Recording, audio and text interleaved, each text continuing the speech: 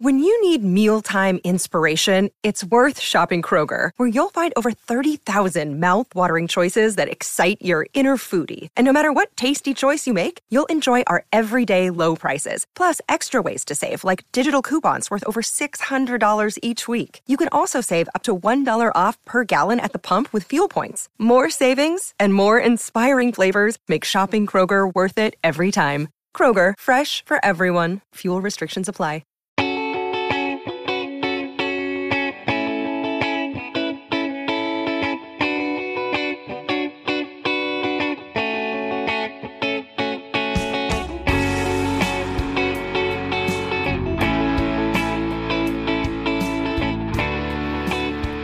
Welcome to another episode of Purple Insider. Matthew Collar here, and joining me as we're going to do every Monday throughout the offseason is Paul Hodowanik with some form of Hot Routes. If you watch us over on YouTube, Paul does his weekly Hot Routes episodes where he goes through 5 questions that are some very serious about the Vikings and some a little less serious, especially around Thanksgiving time. If I recall, there were player comparisons to people at the dinner table and all that sort of thing.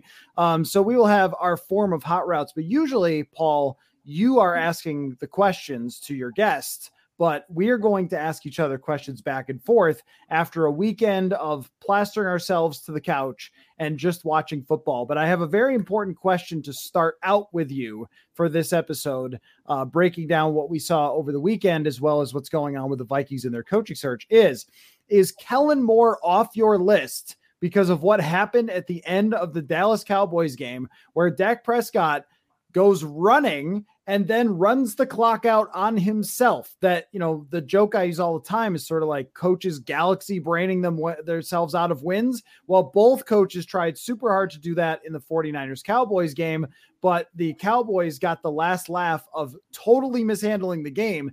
And now I would not be on the train of not hiring someone just because of that one play, but I got a lot of tweets from people who were. Is that rational or not?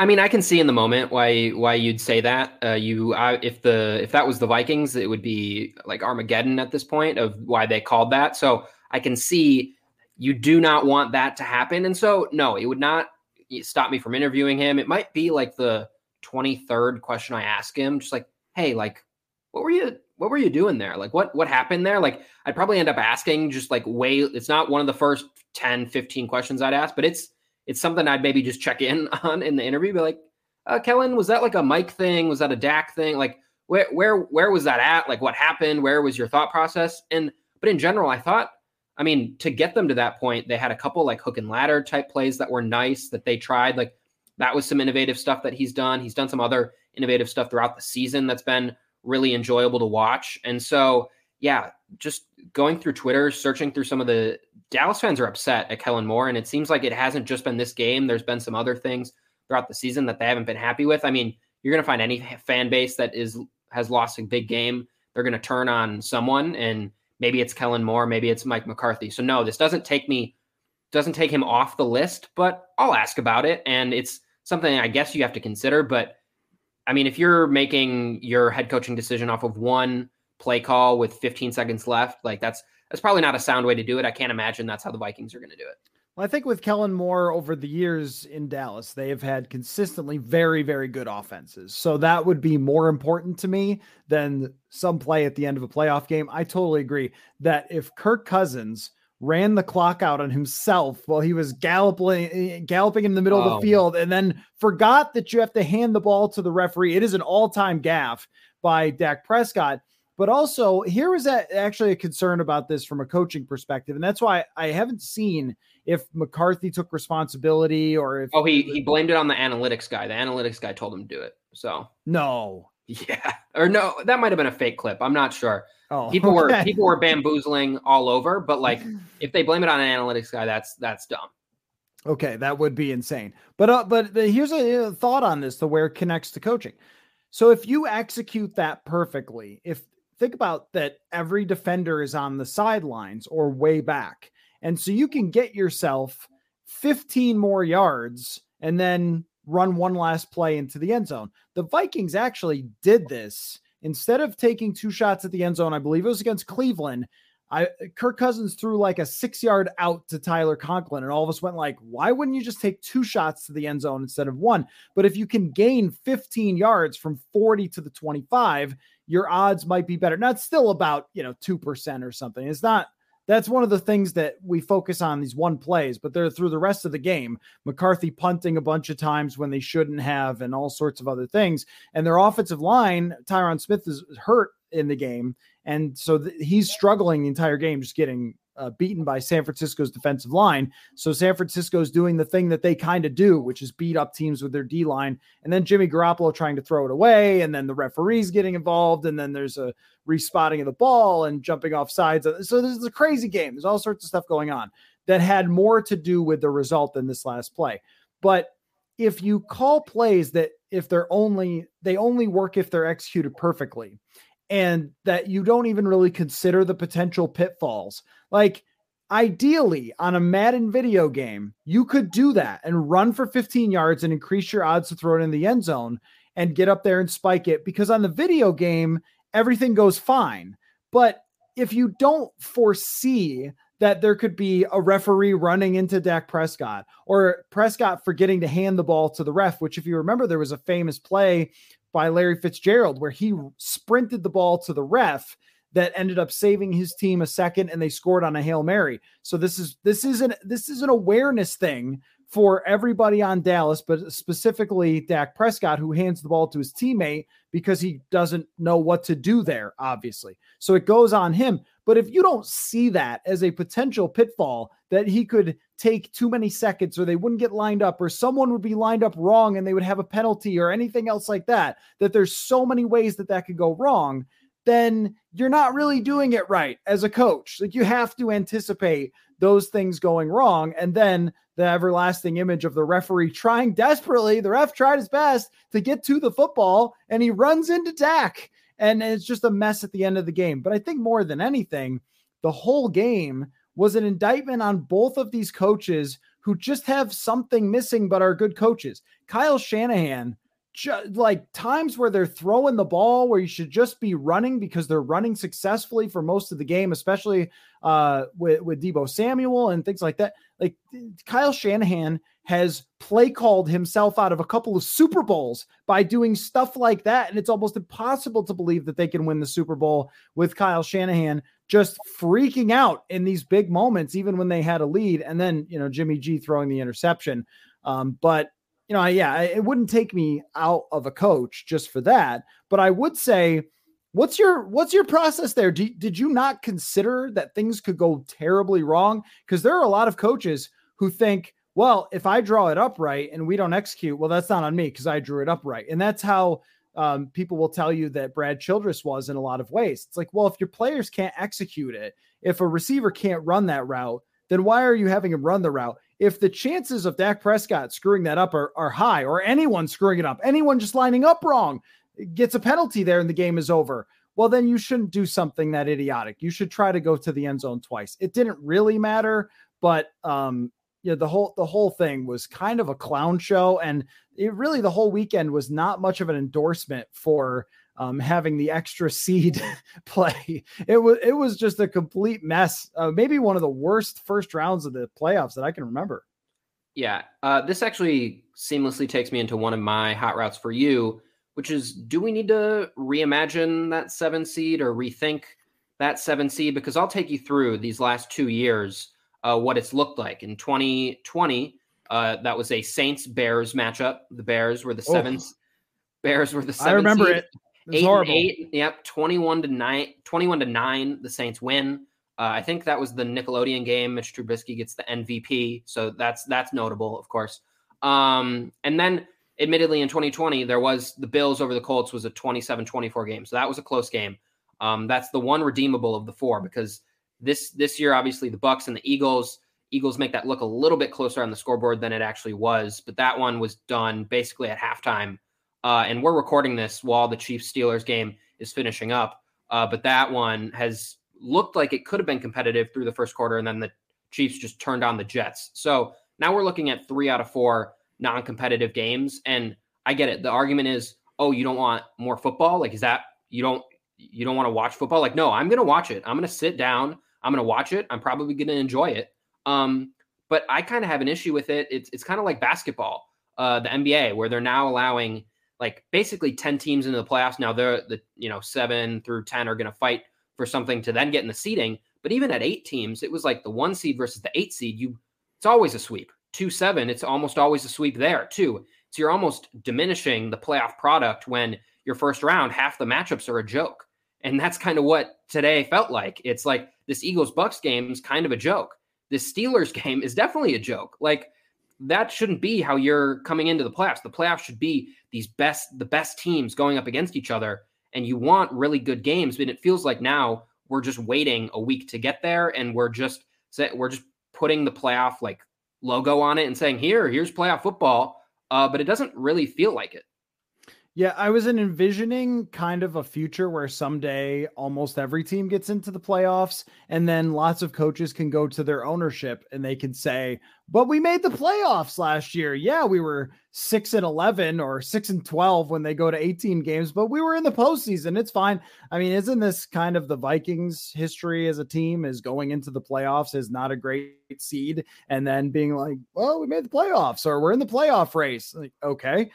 In 2019, they make it as a 6 seed. They win the game as a 6 seed, but then go get pummeled by the 49ers. And it was, we were in the playoffs. It was such a great year. And you go, was it though? Because I looked this up for something I was writing about what the new general manager of the Vikings is inheriting. And I found that the average Super Bowl team wins 12 games. Now that was in the 16 games, so I'm sure it'll be like 12, 13 in the future, but it'll stay like kind of around that range, 12, 13. So if you are a team that wins 10 games in the regular season, you're really not that close to winning a Super Bowl if the average team is winning 12 games. Like, that means your odds are very, very low of being able to beat the 12, 13, 14 win teams. And if you're the Vikings this year or last year arguing, hey, we were almost there, we only needed a field goal or whatever, like, no, you weren't. You were nowhere close. You won 7 games that mattered this year, which means you almost needed to double your total to be considered a legitimate Super Bowl contender. So there's this idea, there's so many teams that have this idea that they're close. The Eagles, well, they were 9-8. Like, we're not that far away. We had a slow start, whatever. But I'll give, I think it was Troy Aikman, credit for pointing out they haven't played anybody the whole second half of the year. Their schedule lined up for them to make this wild card game. And good for you, because you were supposed to be tanking, but also you're not actually good. You're a mediocre football team who comes to town to play a real team, a real Super Bowl contender, and you just get your tail whooped. And then you can go tell your owners and everybody, your fans, hey, at least we made the playoff. Like, congratulations. I didn't like it from the very start that they were adding a 7 seed, because I went back and looked at who would have been the 7 seed. And I went, oh no, these are bad teams, folks. But it's one of those things where you just have to go, such is life. There's no fighting it. It's always going to be this way from now on. And I wouldn't be shocked if they expanded it. Every league keeps expanding it because it's more home revenues and more fan bases who get excited and more opportunities to pump up more games. And now they're moving the one to Monday night, which I didn't need in my life necessarily, the Monday night game, but I'm going to be there. That's probably, hopefully the best game of the weekend, because even the close games were not that good. They weren't played well, or they were a ref show like the Raiders and the Bengals. But I totally agree with you. I think from a logic perspective, you are right that there is no need to have this. Most of the time it's a 1 seed, a 2 seed who wins the Super Bowl anyway, because shocker, those are the best football teams. But it's just not going to change. It's not going to go away. And the other thing that I don't mind is that only one team gets that first round bye. I don't mind that, because that really rewards one team for being the best in their entire conference. And I think it's going to be a huge benefit to Green Bay. I'm sure Vikings fans are not thrilled about that, but I like that structure of it. So it's sort of a give and take, and it's like, I'm going to show up for it each week, no matter what. But the only thing I think of is just that teams are going to make that 7 seed and celebrate that they went to the playoffs. Like, but you weren't really close.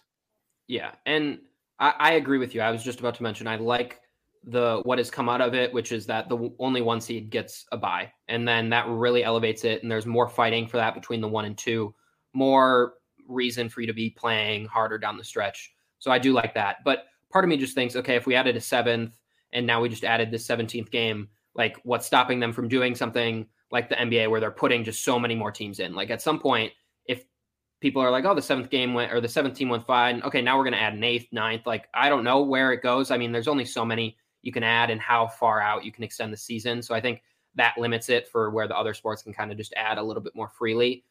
But yeah, if we're getting any further than 7, it's going to get dreary because the teams aren't very good. Even like the Raiders this year were like the 4th worst point differential team to ever make the playoffs. And they're a 6th seed, so they would have gotten in at any point. But there's not usually 6 teams that are worthy of or Super Bowl caliber in each conference, let alone 7. So then you get at least 1 or 2, 3 of these clunkers every year. So give me your next top route. Actually, I want you to ask me your first question that you had sent me because I think that's a really good discussion. So do that. Let's do it. Kind of tying back to the Kellen Moore thing, but I want to analyze some of the people that the Vikings and fans have on their minds for head coaching, because we saw a lot of their teams out there this week. So which prospective Vikings head coach candidate had the best weekend? I think the answer is far and away Brian Daboll of the Buffalo Bills. That is possibly the best offensive performance in the history of the National Football League. 7 possessions, 7 touchdowns, and their quarterback, look, he's very good. And Josh Allen's first touchdown, I couldn't help myself. I had to tweet, imagine having a playmaking quarterback, but everybody was thinking it, right? Like when you see this guy run over people like Dante Culpepper used to do. In fact, maybe that's the comparison for Josh Allen a little bit. Culpepper, I think, was a more accurate thrower, but still, like this behemoth human being who could throw it crazy hard, who has the confidence in his offense and his offensive system that's been built for him by Brian Daboll to do kind of whatever he wants to do out there, to throw it up to Diggs, imagine, to find guys at the back of the end zone. He's rolling out and buying time for himself. But their game plan against the Patriots, a good Patriots defense, just demolished them. They had open receivers. The play calling was tremendous. It wasn't just Allen making that one great play. There were lots of times where it was just receivers running wide open. They are playing the modernist of the modernist when it comes to offensive football. They don't even care about their running back. He's just a guy that they got late in the draft somewhere, and they've switched running backs in and out. They tried to draft Zach Moss, I think, a couple of years ago. That was a mistake by them because they would never use him. They just throw all the time. They have amazing receivers. You know what they said when they had all the great receivers? We got Beasley. We got the Gabriel Davis guy who's good. You got Diggs. They were like, you know what? How about one more? Who wants another receiver? You? Giant quarterback? Sure. Let's give him Emmanuel Sanders. Touchdown. That's what they've done. They've built the whole thing around the quarterback, and here's a guy who has empowered this quarterback to play incredibly confidently, but also has a lot of easy throws that are mixed into great wide receivers. Now, the Vikings have really good wide receivers to give somebody. Now you need a quarterback that can play like that. But at very least, even if the general manager wants to stick with Kirk Cousins, you'd be hiring someone who is willing to empower his quarterback, maybe not say undermine him or talk about running more outside zone and so forth. And you can build your whole structure around your quarterback. So I thought that Daboll had a great weekend. It's so funny about Byron Leftwich. The Tampa Bay game plan was phenomenal. They came out. It was super windy there. They found easy completions for Brady. They got him in a rhythm. Boom, boom, boom. Touchdown, touchdown, touchdown. Nobody cares about Byron Leftwich. It's amazing. They haven't interviewed him yet. I'm sure that they will, right? But it's like, oh, Brady. But Brady's throwing in the first half. He's throwing the ball in less than 2 seconds. It was all schemed up. And they got people injured, offensive line injured, and he's throwing screen passes and everything else. And they're getting big gains. Like, yeah, their offensive coordinator is pretty darn good. They can do this. So those are the two that stood out the most to me.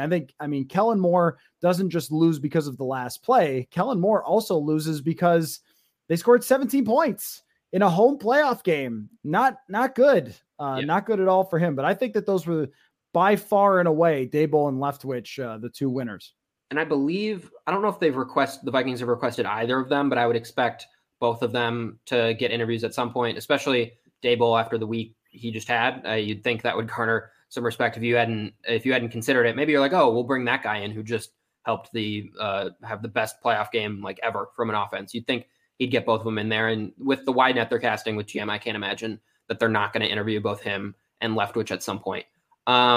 just that Daboll was kind of the obvious one for me. Leftwich was also there just because they're down Ronald Jones, Leonard Fournette, obviously Antonio Brown is no longer with the team. Chris Godwin is no longer with the team. Then Tristan Wirfs goes out right away.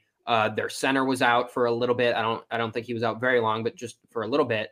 And so they're scheming stuff, moving things around, presumably to fit that. And I mean, you couldn't really tell that those guys were gone. Tyler Johnson's filling in. Keyshawn Vaughn is playing well. Like, those guys are good players, and they're probably like people that would play on most teams. But I think the Tampa did a good job of getting them ready, and that is on Brady, that's on Arians, but it's also on Leftwich. So he has to have a really good week. And then this one doesn't come close to the other two, but D'Amico Ryans for San Fran their defense played really well without Bosa in there. He was gone for most of the second half. They're still applying pressure to Dak, doing some creative things with blitzes, and that offense only scored 17 points. They normally score like 32. So I think his name needs to be mentioned. I don't think it can quite stack up to Daboll, but I think he at least deserves a little bit of respect. Folks, we've got an even better offer to tell you about from SodaStick. If you use the promo code PurpleInsider, one word, you can get 15% off your purchase. That's right, at sodastick.com, your place for Minnesota sports-inspired apparel. You can get 15% off just by using the code PurpleInsider. I've told you about all the great football designs, but they've added a few more, including the Axe is Back for Minnesota football fans. You can get that on a shirt, on a hat, and also Randy Moss is the GOAT, the Purple People Eaters, Bud Grant designs for the old school fan, plus the hockey and basketball teams are both actually exciting this year, and SodaStick has you covered there as well. Go to sodastick.com, that is SOTASTICK.com, and use the code PurpleInsider for 15% off. Hey, it's Kaylee Cuoco for Priceline. Ready to go to your happy place for a happy price? Well, why didn't you say so? Just download the Priceline app right now and save up to 60% on hotels. So whether it's Cousin Kevin's Kazoo Concert in Kansas City, go Kevin, or Becky's Bachelorette Bash in Bermuda, you never have to miss a trip ever again. So download the Priceline app today. Your savings are waiting. Go to your happy place for a happy price. Go to your happy price, Priceline. And I do think that ignoring the defensive candidates would be a mistake, because what you're looking at, and I'm sorry, I'm just going to keep going back to Buffalo's example. They had an unbelievable weekend. They have built now a winner in the last 2 years, and really they were a play away from beating the Houston Texans 3 years ago. But I think Josh Allen got sacked or fumbled. It was a mistake that he made late in that game. But they have now built a consistent winner around Sean McDermott, who is not an offensive-minded coach. He was actually this tremendously gifted defensive play caller with Philly and Carolina. And then, he's been more of a culture type of guy, which they clearly need. With all the issues that they've had in recent weeks that we won't go over, but if you've been listening, you know what we're talking about. They need a complete revamp of culture, but also putting people in the right position, putting your offensive coordinator in the right position, being confident in your offensive coordinator, working with him, say, as opposed to working against every offensive coordinator you have almost. These things that if it's D'Amico Ryan who's like that, well, then that might be a good pick, because I do think we see some defensive-minded coaches that become more of culture coaches, and they are the CEO that delegates everybody and then oversees the operation and works with the players and works with the game planning on the whole, rather than just I call the defensive plays or I call the offensive plays and I've got tunnel vision. And I have wondered about Kyle Shanahan, about botching some of these games that he has throughout the years. He's a unbelievably talented X's and O's guy. His play calling is fantastic most of the time, but you wonder about seeing the bigger picture as opposed to being in that sort of tunnel, which I think is why Andy Reid at times in his career has moved away from play calling. Also, Eric Bieniemy has a good week all the time because of Patrick Mahomes, but going against a defense that's pretty talented and got off to a hot start and then just running them off the field, not bad. I think that I think that I'm not willing to say Todd Bowles just shouldn't be considered or whatever. No, they should interview a lot of these people. All right, let me ask you this one, or do you have another thought on that? Oh, I was just going to say, I think there's tons of angst within the Vikings fan base right now about the potential of taking a defensive coordinator. I think in the first round, who they requested, there were more defensive guys than there were offensive. And then for some that signaled, oh my God, are we going that route? And all I would say is I'm very much on the side of hiring an offensive coach, but that's more of like, if all else are equal and you're getting an offensive guy, a defensive guy, and you're kind of stacking them up and you feel like they're even, then you go out the offensive guy because he can provide stability. Then you're going to guarantee there's probably not going to be 4 coordinators in there in 4 years for presumably a young quarterback that you're bringing in. Like that is very, very pivotal. And I think you should be looking to offensive again, if all things are equal, like if DeMeco Ryans and Kellen Moore are just equal in your mind, you like both of them, it's probably smarter to go with the offensive guy just for the stability that could provide. But if there's a defensive guy that's clearing away better, that's the way you should go. There might not be a ton of defensive people as head coaches in the league right now, but that's more, I think, because of bad process for other teams rather than something the Vikings should follow. So just wanted to throw that back up there. Yeah. I mean, I think when you look around, you could find guys on both sides of the ball that have either really worked out or really not worked out. I mean, Matt Rule was supposed to be an offensive kind of guru and everything else, and that didn't work out at all. They need a really good offensive coordinator now, Matt. I don't know if you heard. Yeah, that's the really problem. So they interviewed Clint Kubiak.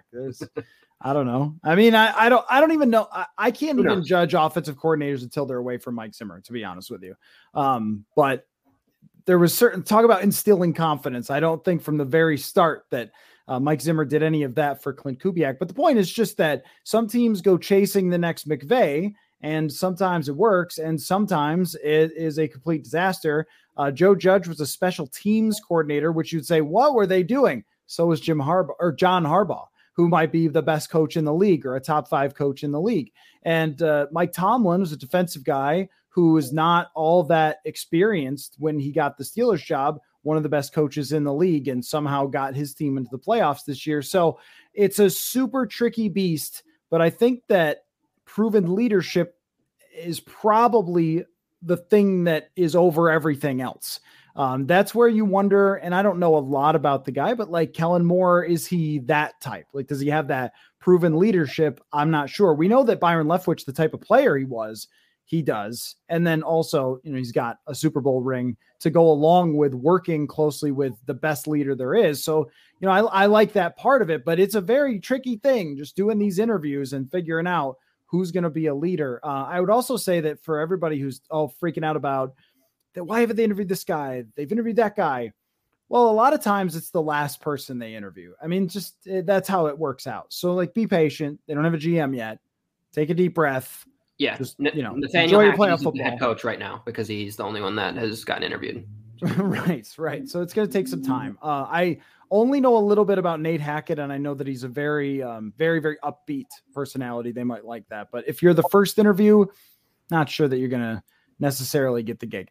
Okay, so it was a lot of fun and entertainment online during these games, in part because there were 2 things that were going on. One, a lot of strays that the Vikings were catching. And what I mean by that is just random Viking mentions. And aside from the Jalen Reagor was drafted before Justin Jefferson one, which everyone celebrated, there was Jerick McKinnon scoring a touchdown, of course. There's Stephon Diggs, naturally. There's Daniel Carlson right off the bat in the beginning of that game. Mike Tirico says, the league leader in points, Daniel Carlson. And then you have a Drew Pearson mention that comes up in the Dallas Cowboys game. I mean, just Vikings fans. It's like total stray. Right.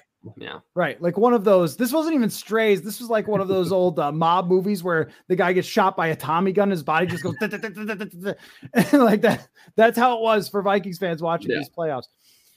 So I want to know that, but the other funny thing was I got a whole bunch of fan rationalizations about different things involving the Vikings this week. Earlier this week, I had ones where people were saying that Zimmer having a toxic culture was actually good, which is like, no, I really don't think it was. I don't think anybody else thought that either. We heard that from Adam Thielen and, of course, the Eric Kendrick stuff. But Adam Thielen did his own podcast this weekend where he talked about, and he's not like taking shots, but he's saying like they talked to ownership and they said they want a communicator and they want to like, you know what I'm saying? Like, so there was a lot I tweeted about, what Adam Thielen had to say. So there's been a lot of those types of things, but I'll give you the top 5 that were tweeted or emailed to me, Viking fan rationalizations over the weekend. Okay. Here's number 1. I mean, this is you. I want you to tell me which is your favorite. Now Philly knows what it's like to be blown out in the playoffs, like they did to the Vikings in 2017. So the Vikings get redemption because Philly got blown out in the playoffs. There's number 1. Yep. Number 2, Eli Manning won with the Giants, so the Vikings can win with Kirk. Number 3, Daniel Carlson being the best kicker in the league would not have happened if he stayed in Minnesota. Number 4 is this is why they shouldn't have drafted Mac Jones. Number 5 is it's better that the Vikings didn't make the playoffs / the Vikings would have done better in the playoffs. So those are kind of in the same category, but sort of different versions of the same thing. Mm-hmm. Which one of those is your favorite? Probably the Mac Jones one for me. Why didn't the rookie quarterback who is in the playoffs and the Vikings aren't in the playoffs, FYI, the rookie quarterback that's in the playoffs, he has that one bad game. And then they say, okay, well, this is why we shouldn't have drafted Mac Jones, as if the Patriots have been worse than the Vikings. And now the Vikings aren't in a situation where they're desperately trying to get rid of their quarterback or have massive quarterback questions. Like if the Vikings had Mac Jones right now, there'd be a lot more stability probably in the organization. And there's probably some excitement for whichever coach comes in. So yeah, basing that off the playoff game was probably just hilarious in the fact that the Vikings are desperate for a quarterback of the future. And so now we're going to punt on one of the first round picks from last year because of one bad playoff game. And he's in the playoffs, unlike every other rookie quarterback. So I think he's doing all right. Also, one of my favorites is just wanting the Eagles score to end up exactly like the score from 2017, just so they can feel what 38-7 feels like. That one's funny. I can get how when it's getting there, you're like, oh, this would just be funny. But if that is actually like, we want them to feel like we did, I don't think it feels quite the same. Losing 38-7 in the first round of the playoffs against the greatest quarterback of all time, when your quarterback is Jalen Hurts and clearly have no path to the Super Bowl, whereas the Vikings very clearly had a path to the Super Bowl at home and then let Nick Foles and the Eagles do that to them. So not quite similar, but those are probably my 2 favorite. What are yours? I think that the Daniel Carlson one is funny because that one is sort of evidence that there will always be this attempt to work your way back around to the Vikings didn't do anything wrong or somehow they benefited from their huge mistake. That one is crazy. Like if there are so many kickers, I wrote about this after they cut Daniel Carlson. There are so many kickers who have had a bad day, who have had one bad day where they missed some field goals and that was it. They also caused his own demise, I think, by crushing the kid's confidence in preseason with their bully head coach. So that was a problem too. And that's part of the rationalization is like, well, he wouldn't have been able to kick with Zimmer. Greg Joseph was fine. Kai Forbath was fine. Dan Bailey was fine for a year. Blair Walsh was actually mostly fine. And then there's that one. I don't think that that's really a thing that you can't possibly kick with Mike Zimmer as your head coach. I think what your team did was it panicked because they were in Super Bowl or bust mode. They also panicked, and here's your smoking gun, trading a 5th rounder for a kicker / punter 2 years ago because they thought, oh, Dan Bailey's not kicking so good in training camp. We have to trade a 5th round pick for a guy who's never actually kicked in real games. It just, to me, was completely panicked. They had someone who was probably going to be or on track to be a great NFL kicker as he's become.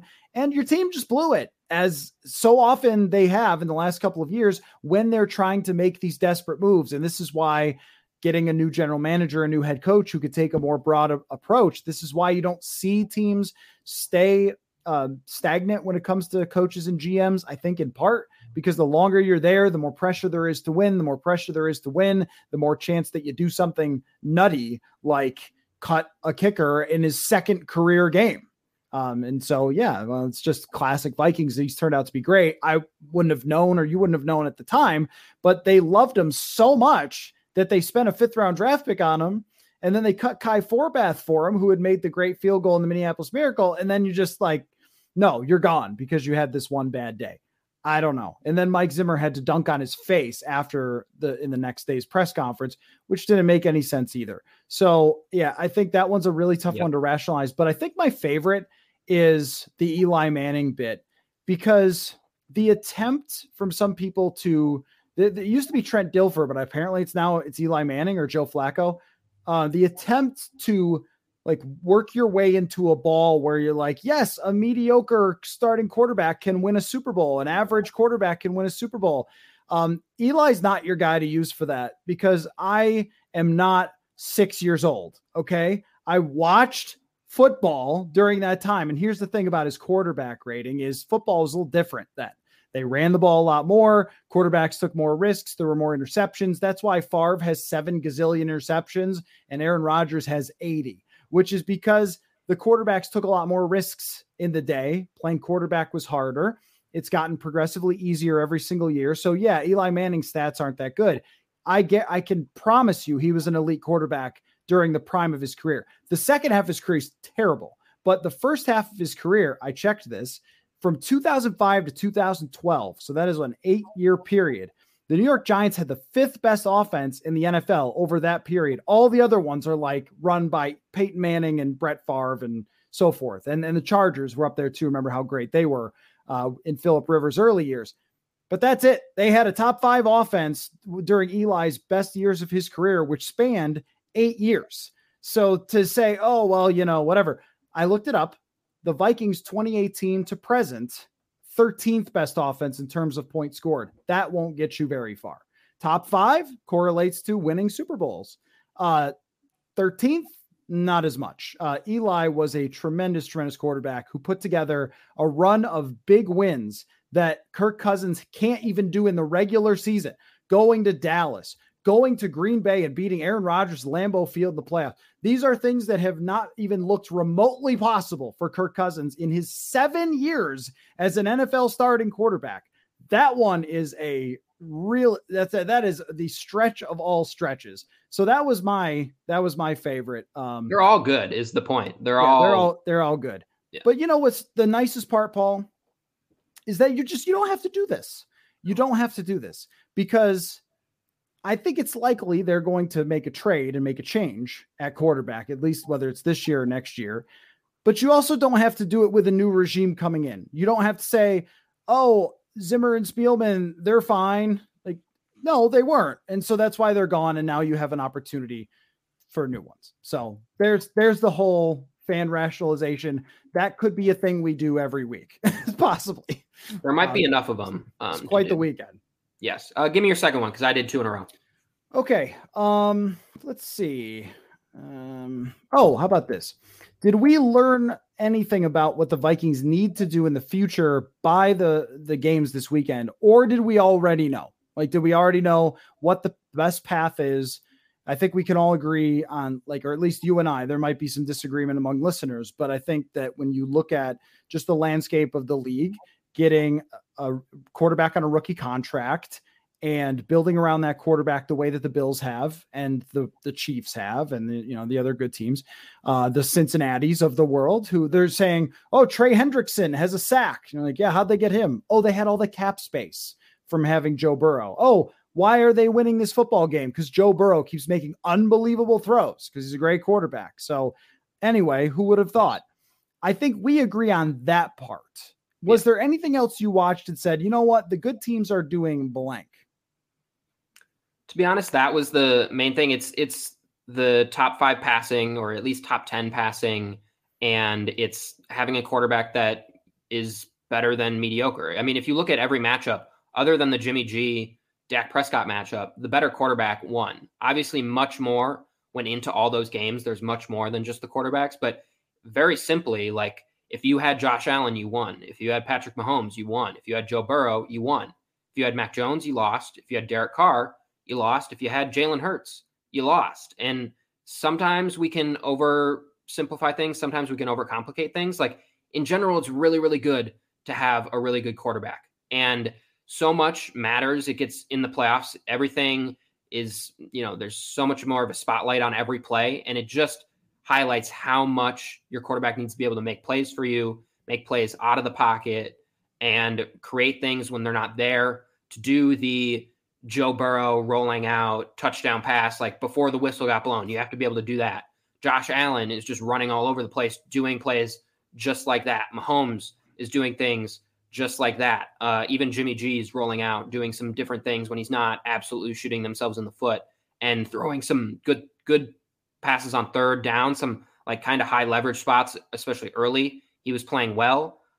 So that stuck out to me mostly. Like if you're putting up Kirk Cousins against any of the teams that won today, he's probably not better than any of them. Maybe better than Jimmy Garoppolo, but he's not better than any of the other ones. And so that becomes an issue for me. So were there things that you thought of other than those? Well, a couple. Number one, I guess I looked at the Las Vegas Raiders and I think that's kind of you, Vikings, isn't it? I mean, Derek Carr, you mentioned it. They're close in that game, and Derek Carr had a good season, didn't have a great season. They went through a lot. Vikings went through a lot. The results are mostly the same. With Derek Carr, they're kind of a fringe playoff team each year. If their defense isn't that good, like it wasn't this year, they don't win a ton of games. Some things go wrong. I mean, your coach having to resign over racist emails is a little extreme. And it's just like with Cousins, where would you say Derek Carr is horrible? Like, no, of course not. I mean, he's a very good quarterback, but there are moments in the game at the end of the game where there's an opportunity to go make a play, and he sort of stands there in the pocket a little too long. He kind of waits a little too long for a throw, and then they knock the ball down. And it's like, these are the small things that make the difference between a quarterback who's going to win that game and the one who's not. And there are lots of, like you said, lots of tiny moments during a game. But what someone like Derek Carr or Kirk Cousins, ultimately, this is the reason why they have very good stats and not necessarily the wins, is that the guy on the other side is Joe Burrow, who's much more of a playmaker and much more. I loved Joe Burrow's post-game press conference, by the way. Talk about act like you've been there. Like, he absolutely acted like, yeah, I expect to win playoff games. What did you guys think? Like, I mean, I loved that demeanor from Joe Burrow. He was not overexcited at all. He was just like, yeah, this is what we're supposed to do. I'm the number one overall pick. I'm a baller. I'm a national championship winner. I mean, this is what's supposed to happen. So I thought that was. And that's from a franchise that hasn't won in 31 years. Like, he's saying that with that. It would have been very easy for him to say, yeah, this feels great to get this for the city. Like, this is awesome. And he was like, yeah, I mean, we're playing next week, man. Like, this doesn't matter that much. Right. That was great. I thought that was really interesting. So, you know, there's a little bit of like, look in the mirror and who's sort of like you. San Francisco's not like you because their roster is so much better and their coach is completely tied into the offense. And he is the elite of the elite play caller offensive coaches. So you want that guy. But even then, Jimmy Garoppolo, he's like different than Kirk because he's kind of a baller, but also kind of an idiot. So where you have with Cousins, who is just very timid and only throws when guys are open, you have Garoppolo, who takes the shot to win the game and accidentally throws it over the guy and gives up an interception and still ends up finding a way to win. But he also made plays throughout that game that were tremendous on third downs where he converted, and he had a super high third down conversion rate this year at a super high 2-minute offense rate. So it's like kind of the opposite. So I don't look at him as actually really that comparable to Cousins. I think it's Derek Carr. It's a conservative quarterback who gets a little bit shaky in the bigger moments and can sometimes be just a little slow and doesn't really have a running element or a playmaking element to his game, but is physically talented enough to throw the ball quite well. So that's kind of you. They don't really have a coach now, and their front office isn't super strong. The Vikings don't have a GM. Their roster has got a lot of holes in it. And like, what's the path for Las Vegas? So that's when we think about a different quarterback. Like, what's the path for them, would you say? Do you have one? Do you have one that how they're going to compete in the AFC? You probably don't. That's one thing. I think the other thing is I've given Mike Tomlin a ton of credit for getting the Pittsburgh Steelers there and never falling off. But that organization not forcing Ben Roethlisberger out screwed them from a chance to win a Super Bowl probably twice. They've got a good roster, good defensive players, good receivers. Their offensive line is spotty, but like good coaching and everything else. And you cannot stick with people too long. Moving on at the right time. Here's a game where Alex Smith was a fine quarterback and the Chiefs said, not good enough. And the other team said, let's stick with Big Ben because it's tradition and we're the Steelers. there's your difference for why one team as we speak is up 42-14 on the other, I think. Yeah. I agree. And it's why the Steelers should be looking for a upgraded quarterback this year, because they have the roster, and it shows they've done a really, really good job building a talented roster with an expensive quarterback. He took a cap hit or like less money the last year or two, but they've had a competitive roster for a really, really long time. And so, yeah, I think there's probably a couple players that applies to for the Vikings. Don't have them overstay their welcome. If they have value right now, it might be a good time to either trade them if they have that value, or if it's diminishing and it's just more of like we love you, we want you to come back, like you've been here a long time. If you're really interested in winning football games, it's probably not the way to go. All right, your last question. Yes. So we saw the Bucs, we saw the Bills basically play perfect games. The Bills even more so than the Bucs play absolutely perfectly. The Chiefs have now rebounded after a bad start. But I want to know from you, if all the teams play to their peak the rest of the way, who would win the Super Bowl? Like, who just at their peak right now is the best?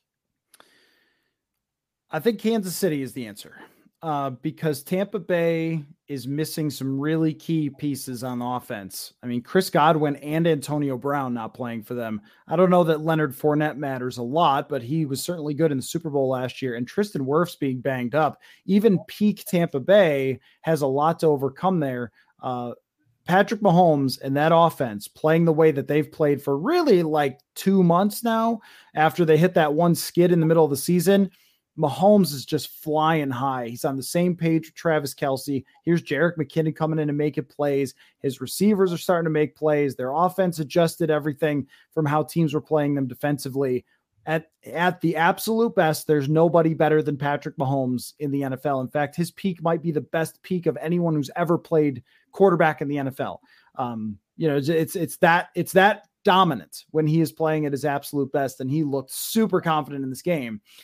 So I would say Kansas City is the team that if they play their best the rest of the way wins the Super Bowl. But, Kansas City versus Buffalo AFC Championship again. I mean, that is a number one defense Buffalo, a great offense Kansas City with the greatest quarterback in the world. I mean, that could be such an incredible matchup. And it kind of looks like they're going to be destined for that. I mean, I just don't think Cincinnati's a strong enough overall team.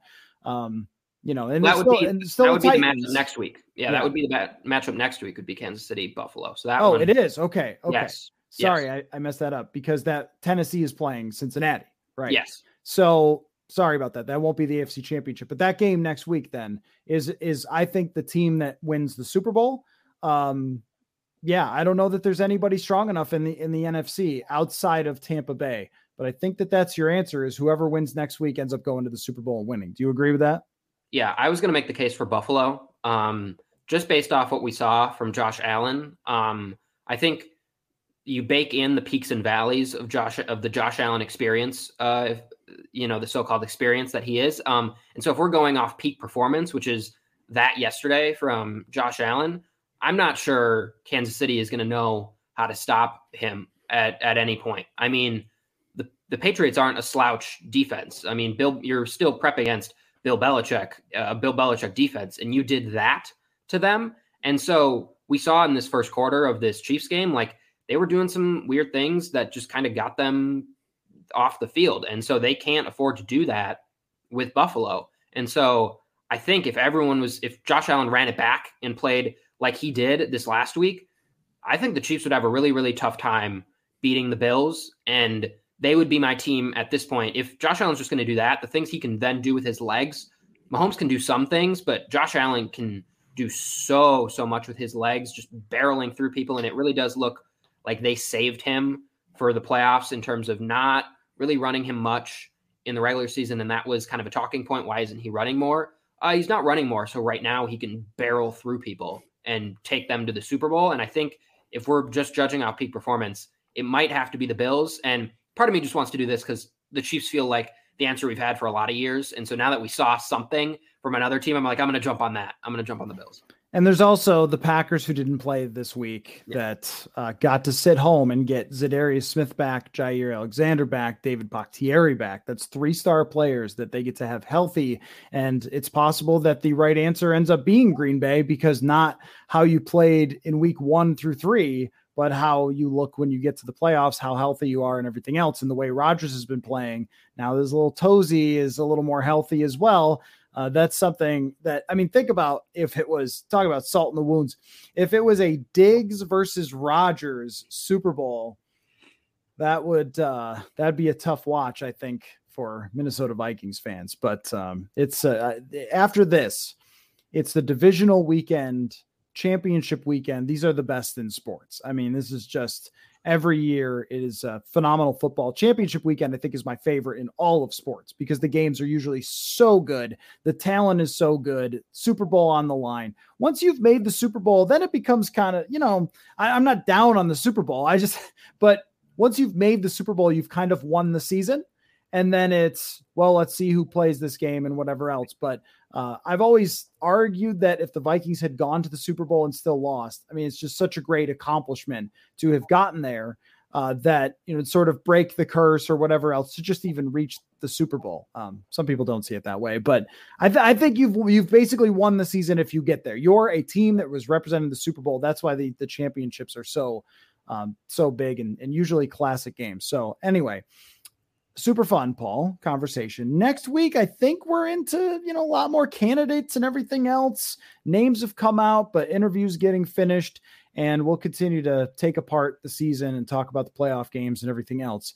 But I don't think necessarily we'll get a GM or a head coach hire by next week. I think we're probably looking at the week after that, and that will coincide with lots of crazy playoff action. So it is a good time to be following football, Paul. So thank you for your time, and good call. It was only like 21-7 when you said, I think this game is over. We should just talk.